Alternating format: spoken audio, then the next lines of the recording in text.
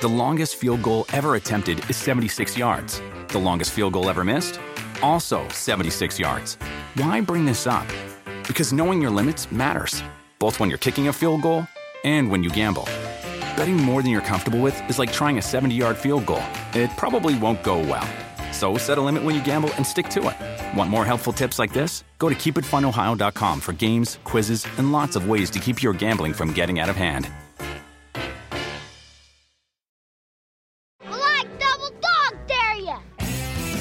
Was that wrong? You ought to be ashamed of yourself. How the hell is that Mike Florio's job? So what, no TV now? Wednesday, PFT PM. Special guest today, Texans defensive end J.J. Watt. That's coming up momentarily. Before that, though, the biggest news of the day, and it's been a very newsy week. This one kind of came out of the blue. Brent Tesler, who represents 49ers running back Raheem Mostert, who had that game for the ages in the NFC Championship against the Packers. Mostert had been trying to get a new contract from the 49ers. He's due to make $2.75 million this year. Hasn't gotten what he wanted, and now he wants to be traded.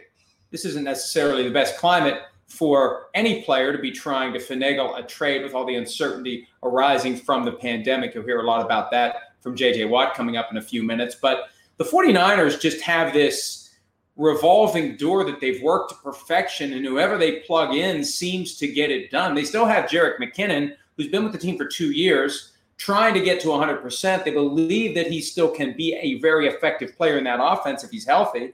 They traded Matt Breida. They've got plenty of guys. I don't think they're going to let themselves be held hostage at the running back position by one guy who wants to be paid a lot of money, because they recognize, maybe unlike any other team, the value of having multiple running backs who know the system. It's about the blocking. It's about the play design. And there are a lot of guys out there. We talk about this all the time with running backs. The supply of capable running backs far outweighs the demand. And that's very instructive as it relates to the situation with Dalvin Cook in Minnesota. Same offensive philosophy, same approach. And they've got Alexander Mattison who could step in if Cook decides to hold out. Mostert wants out in San Francisco. If they do trade him or if he holds out, they'll be fine with the other guys that they have. And that's just kind of the way it is. And Mostert may not like it, but the 49ers, unlike any other team, understand that running backs, I don't want to quite say they're fungible, but they're pretty close to it. As anyone with any position on offense or defense would be in an NFL system, I think the 49ers feel that way about their running backs because we've seen them get it done with a bunch of different guys. All right, we got it done with J.J. Watt earlier today. Here's an interview that I taped with him, courtesy of our friends at Gatorade, the Beat the Heat program. Here's a conversation with Texans defensive end J.J. Watt. Joining me now, three-time NFL Defensive Player of the Year and one of the cornerstone players of the Houston Texans for the last decade. He is the great J.J. Watt. And it is amazing to me. It's got to be amazing to you, J.J. Year number 10 coming up for you. How fast has that gone by? It's pretty crazy, man. It's gone by fast for sure. You know, at the beginning of your career, they always tell you it flies by, it goes by in the blink of an eye. All the vets tell you all that. And you say, yeah. But then you get here and you're 10 and you're like, everything they said is true. It goes by extremely fast. I have two brothers in the NFL now. It's wild. There's some similarities, too, between year 1 and year 10. Year 1, there was no offseason program because of the lockout. This year, no offseason program because of the pandemic. Is there anything from 9 years ago that you can use to help make this easier when you go to training camp without the benefit of the offseason program? Yeah, so when you think about the two off seasons, obviously neither one had OTAs, neither one had workouts with the team. The biggest difference by far is obviously the coronavirus situation. And what that causes is back in 2011, we could still train at gyms. We could still get together and the veterans could teach me the playbook. We could run plays. We could do all that stuff. We haven't really been able to do that this offseason because of everything that's going on. So I'm fortunate. I had a situation where I have a gym, I have a field, I can do all my workouts. There are some guys who live in a one-bedroom apartment who the apartment building shut down the gym. They don't have a field to run on. So there's guys that are in different situations all throughout the league. So where in 2011, if you weren't training, it was kind of your own fault because you had access to everything. This year, it might be you're not training because you just didn't have access to it. So I think that's what we're having to deal with and trying to figure out this ramp up period and what it's going to take to get guys ready for the regular season is we got to first assess what everybody's been able to do and where their body's at, because it's much different for every guy.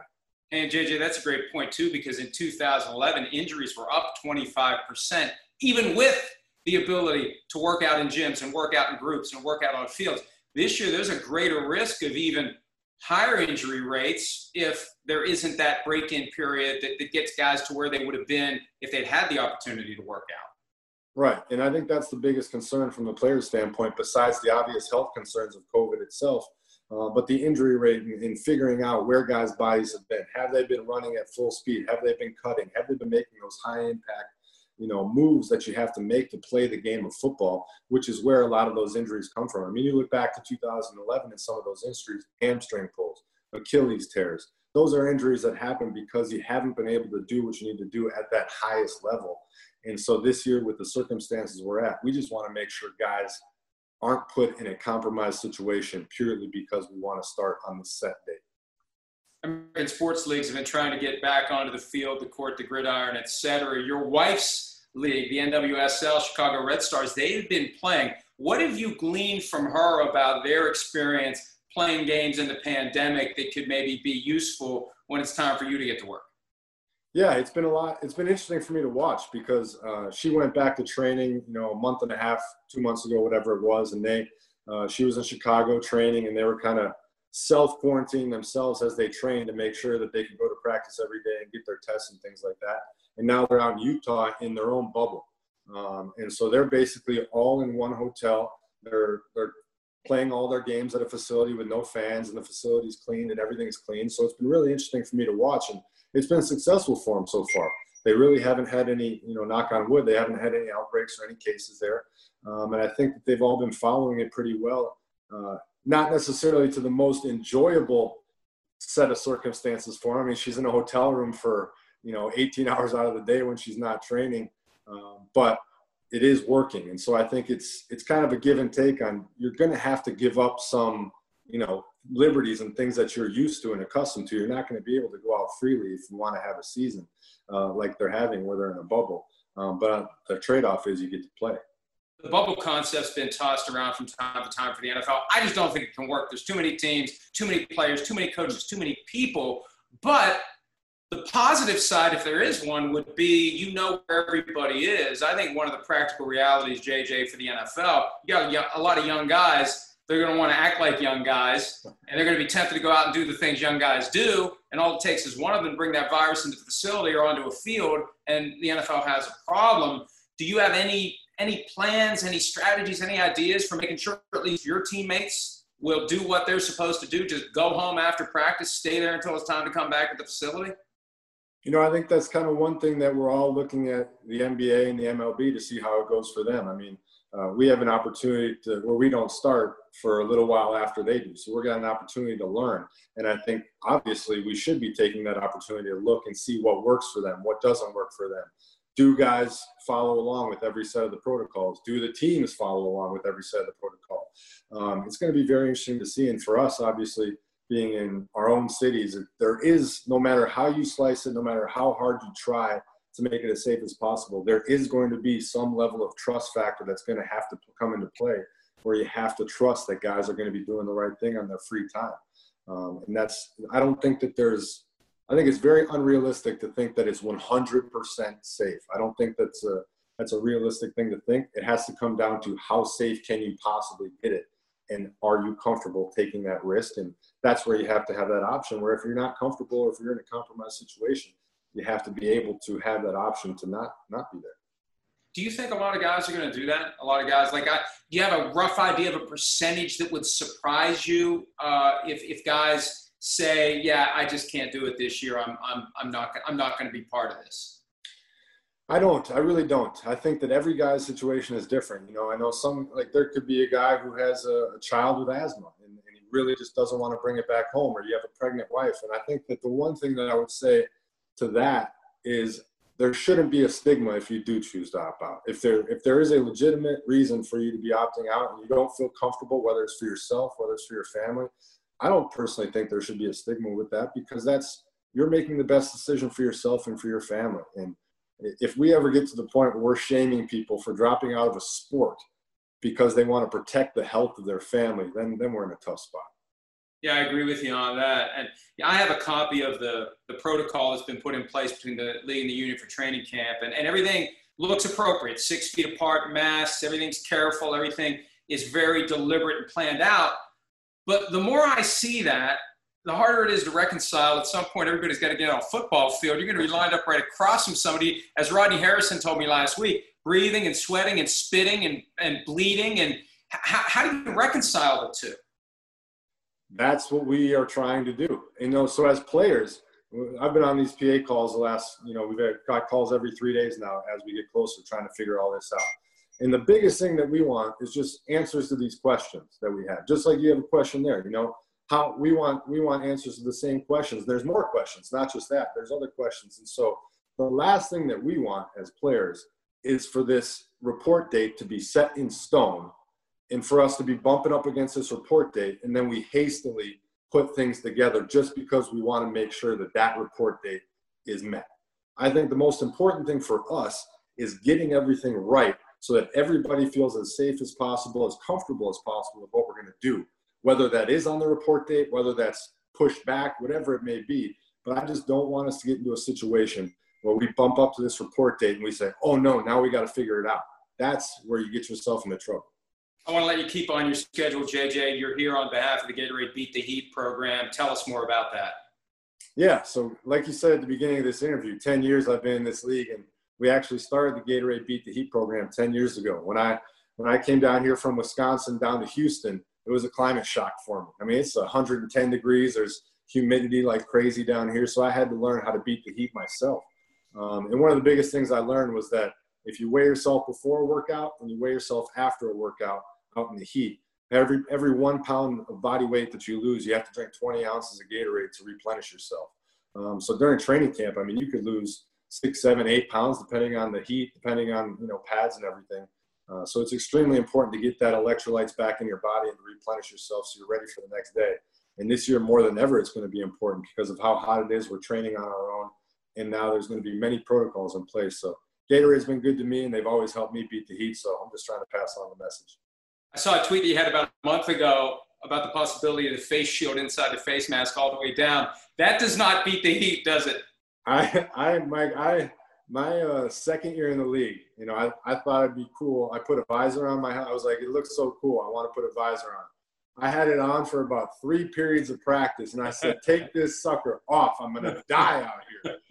I literally, just the face one. So now you're going to put something around my mouth, and you can keep that. If that comes into play, I don't think you're going to see me out there on the field. Well, hey, JJ, we wish you all the best. We hope football gets it all figured out. Hope to see you on the field this season. Look forward to talking to you again soon. Thanks. I appreciate it. Have a good one. All right. Take care, pal. Thanks again to Gatorade and JJ Watt for giving us some time today. And look, it really is becoming more and more clear as we get closer to July 28th that there is no certainty. There is no sure thing. There is no way to reconcile social distancing with playing football. And the problem is, and look, there's nothing political about this. It shouldn't be regarded as political. It's reality. In the United States of America, we have failed to take the pandemic as seriously as other countries have. Period. Full stop. Premier League, playing games. Bundesliga, playing games. Why? Because the virus isn't running rampant in those countries. See, this isn't about whether and to what extent things will be safe in a facility or on a practice field or in a game site. This is about whether or not you can keep your guys from getting infected elsewhere and then bringing it to work and catching it before they infect someone else. That's now the risk. And we didn't think that was going to be the situation by the time August and September rolled around. That's what we need to be concerned about. So NFL and NFLPA trying to work it out. JJ Watt hit the nail on the head. There should be no stigma whatsoever if guys decide to opt out. It's unclear who will or who won't. The problem is football players want to play football. And I think there will be guys who maybe should opt out and don't. And that's all right, too. Each guy's got to make his own decision about what's right for him. And the reality is For every guy that opts out, there's 5, 10, 15, 20 guys out there that will say, I'll do it, and the NFL will find a way to put enough players on the field. The challenge will be avoiding the kind of outbreaks that will shut a team down and having enough able, ready, and willing players who can step in and go. And you don't want to have your $40 million a year quarterback being protected by a left guard who was just scraped off of a couch because they're 15 guys deep on who they're trying to get to come play because everybody else has the virus. All right, we hope they get it worked out, though. We hope we have football. And when we have football, it looks like Washington's going to have a new name. And it looks like there will be no Native American imagery. Now, I don't know what that means.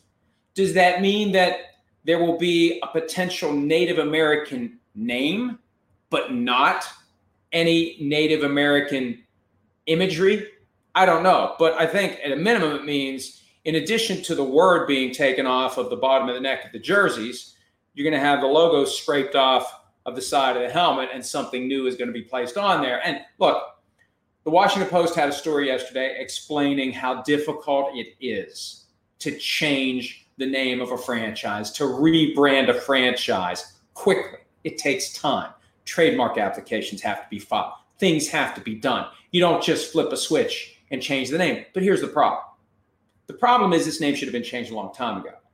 And whatever hassles the franchise is going to have to deal with in changing this name on an expedited basis, that's part of the debt that you accrue by refusing to do the right thing and change the name when you should have years ago. When Dan Snyder crossed his arms like Veruca Salt and said never, and you can put it in all caps, that's when the clock started ticking. That's when anyone paying attention to this knew, you know what, at some point they're going to have to change that name. Now, nobody could have foreseen the specific circumstance, this awakening and reckoning on racial issues that has caused everyone to be more sensitive than ever before, more thoughtful than ever before, and more vocal than ever before. But regardless, when you decide to go forward with a dictionary-defined slur as the name of the team, you run the risk that the walls are going to collapse quickly, and you're going to have to move faster than you ever would under normal circumstances. And to the extent that that's what Washington has to do, that's what Washington has to do. And meanwhile, to the extent that anyone wants to make a run on all of the soon-to-be obsolete Washington gear,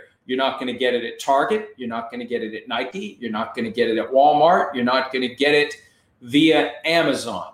All of those retailers, no Washington merchandise to be found. NFL Shop, Fanatics, the only place you can get it. Of course, eBay. And I guess there's going to be a pretty robust market on eBay and Etsy and other sellers out there of secondhand goods, because there will be people, I guarantee it, as sad as it is, there will be people who continue to call the team by its current name, continue to wear the gear associated with the current name, but it's a little bit harder to find that gear now than it was a week ago. And hopefully a week, 2 weeks, 3 weeks, 4 weeks from now, at some point before they go to training camp, I mean, isn't it going to be awkward when it's so clear that they're going to change the name, that they continue to go by the name that is going to be changed, the name that is going to be changed because it's offensive to Native Americans? But what do we call them? Well, just call them Washington, like I've been doing for the last 7 years. So Washington hopefully will have a new name. Until then, I hope everyone just refers to them as Washington. You can refer to us as PFTPM. The break from PFT Live continues. We're back July 20th at PFTPM, rolling along every weekday. We'll be back again tomorrow with another edition of PFTPM. Until then, check us out around the clock at ProFootballTalk.com and have a great day.